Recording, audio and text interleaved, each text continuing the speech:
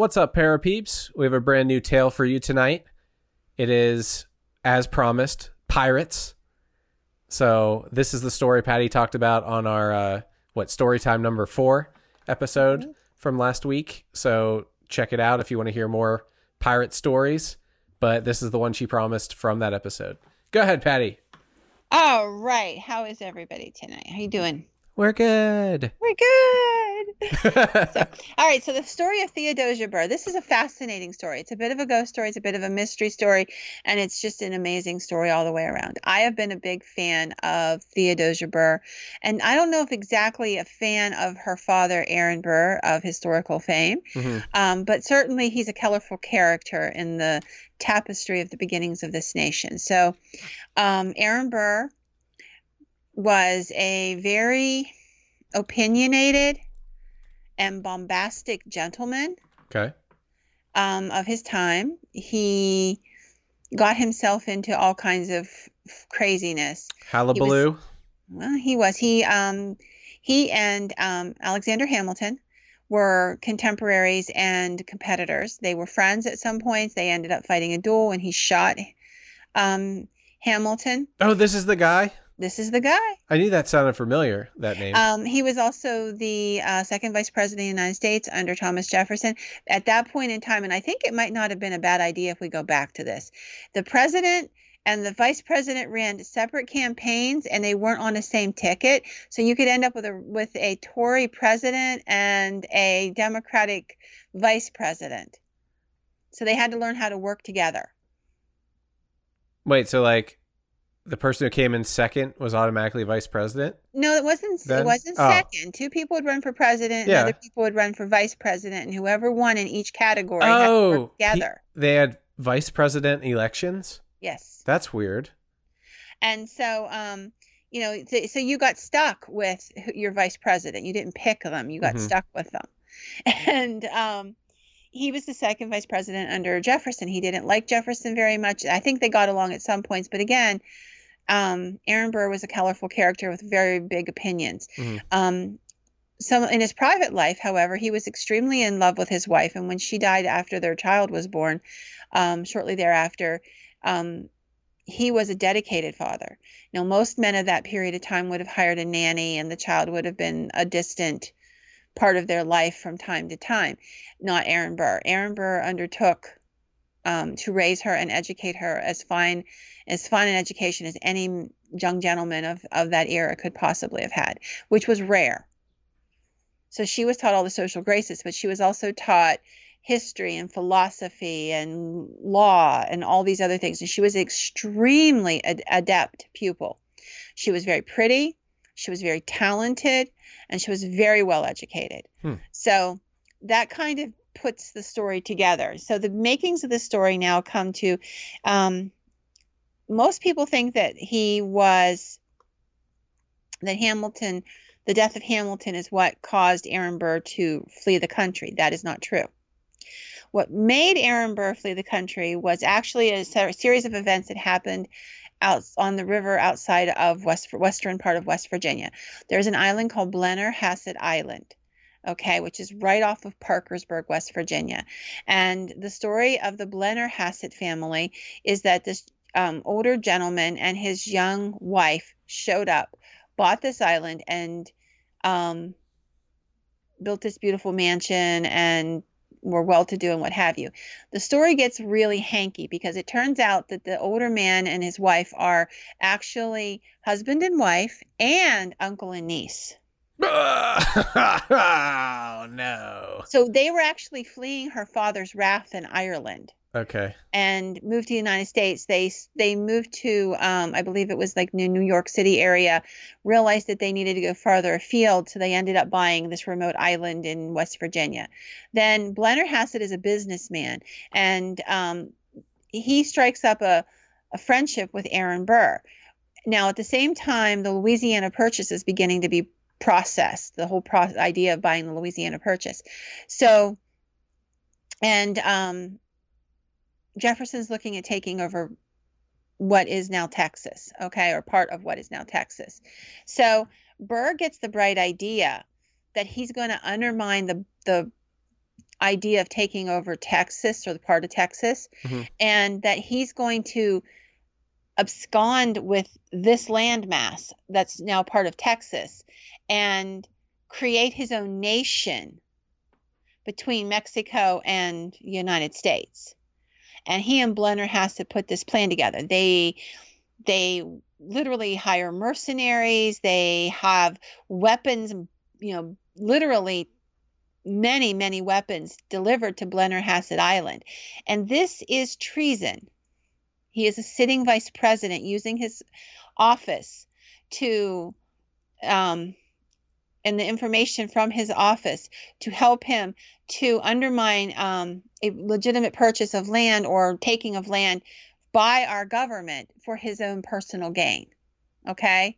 It is a treasonous act. So he wasn't trying to stop the Louisiana Purchase completely or anything. He was just trying to take a piece, or? It was actually Texas. It was part of Texas. At the same time, all this is going on, they're also looking at Texas. Okay. So he's shifting everything to keeping everybody's focus on the Louisiana Purchase and all that stuff, while he's trying to steal the part of land that we now know as Texas. Okay? Okay. To create his own nation.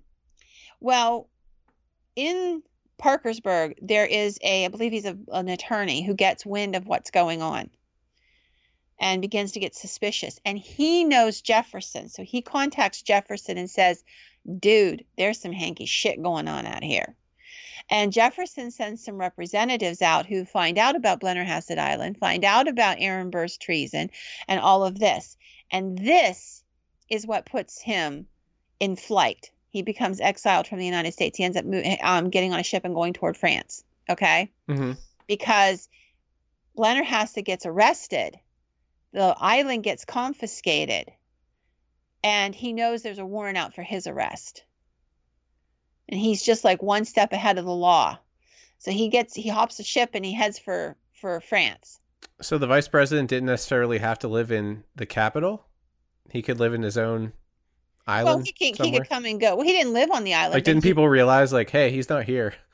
Well, no, he wouldn't be. He would be there part of the time, but he would make trips. Gotcha. Okay. But he and Blennerhassett had hatched out this plan, and they were using Blennerhassett Island as the staging ground to get everything ready. Gotcha. Okay? Yep. So when the government comes in and arrests Blennerhassett and confiscates his land for treason, Burr knows that the handwriting's on the wall. Man, he got to get his ass shaken. And they're literally one warrant away from getting him. So he takes off and hops on a ship and heads for France.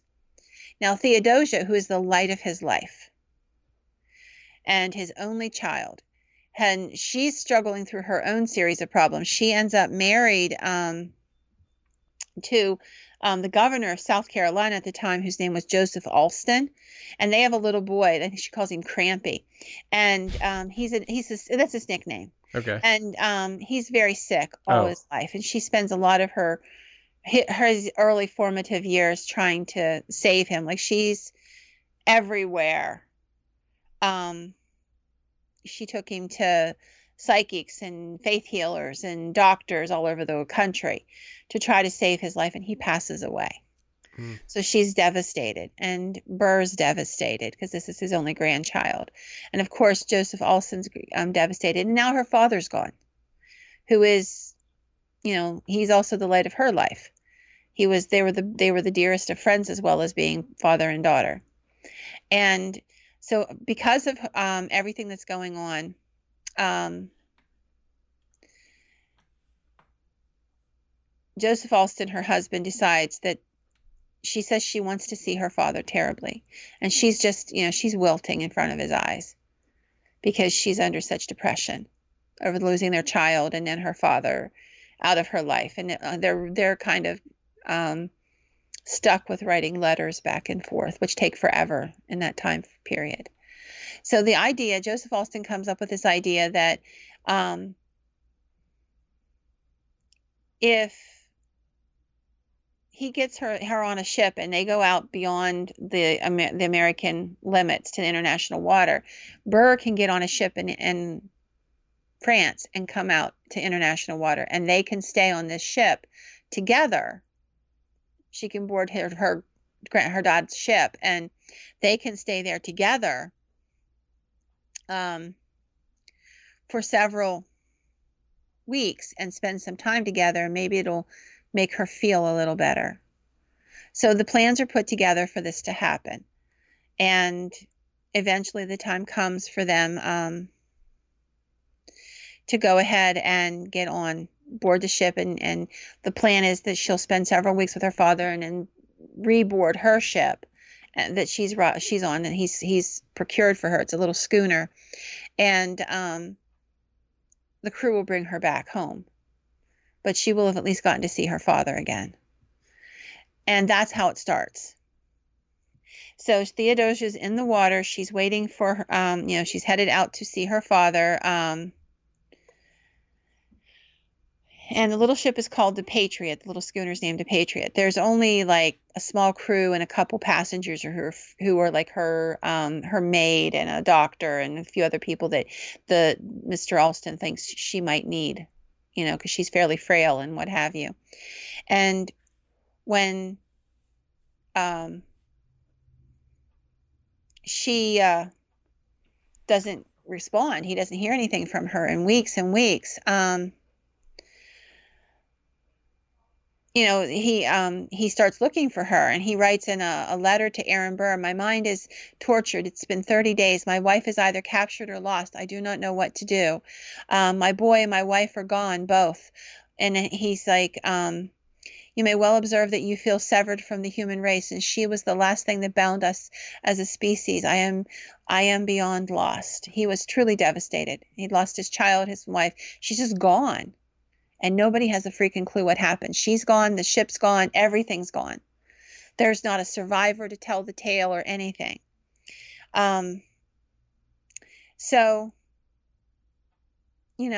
Joseph, her husband, Joseph Alston, he tries to find any bit of information for years about her. Eventually, there would be this guy who's he was a pirate. Okay, there's no other way. And to explain it, he ends up getting ill on the outer, living on the Outer Banks, and he ends up in a small cottage on the Outer Banks, ill and dying. And he tells some people there, I need to tell somebody what we did when I was young. And he confesses that he was a pirate aboard this particular ship. He names everybody. The guy's name is Jean Lafargus, and he said that he was a pirate with this Jean Lafargus and Robert Johnson, and that they had taken a little schooner that was poorly manned, and that it was called the Patriot. And then on board they found this beautiful woman. She was very pale, very frail, with dark hair, and very soft-spoken and very mannerly, very much the fine, gentle lady. And the pirate that he served under decided to take her to one of the little tiny islands off of the Cape, and he left her there with guards and continued on. He was going to basically get rid of the booty and come back, and her fate would have been pretty terrible when he came back. He wasn't planning to treat her well. So realizing that she was going to be raped and murdered, in some fashion, it was going to happen. That there was not much else that was going to happen.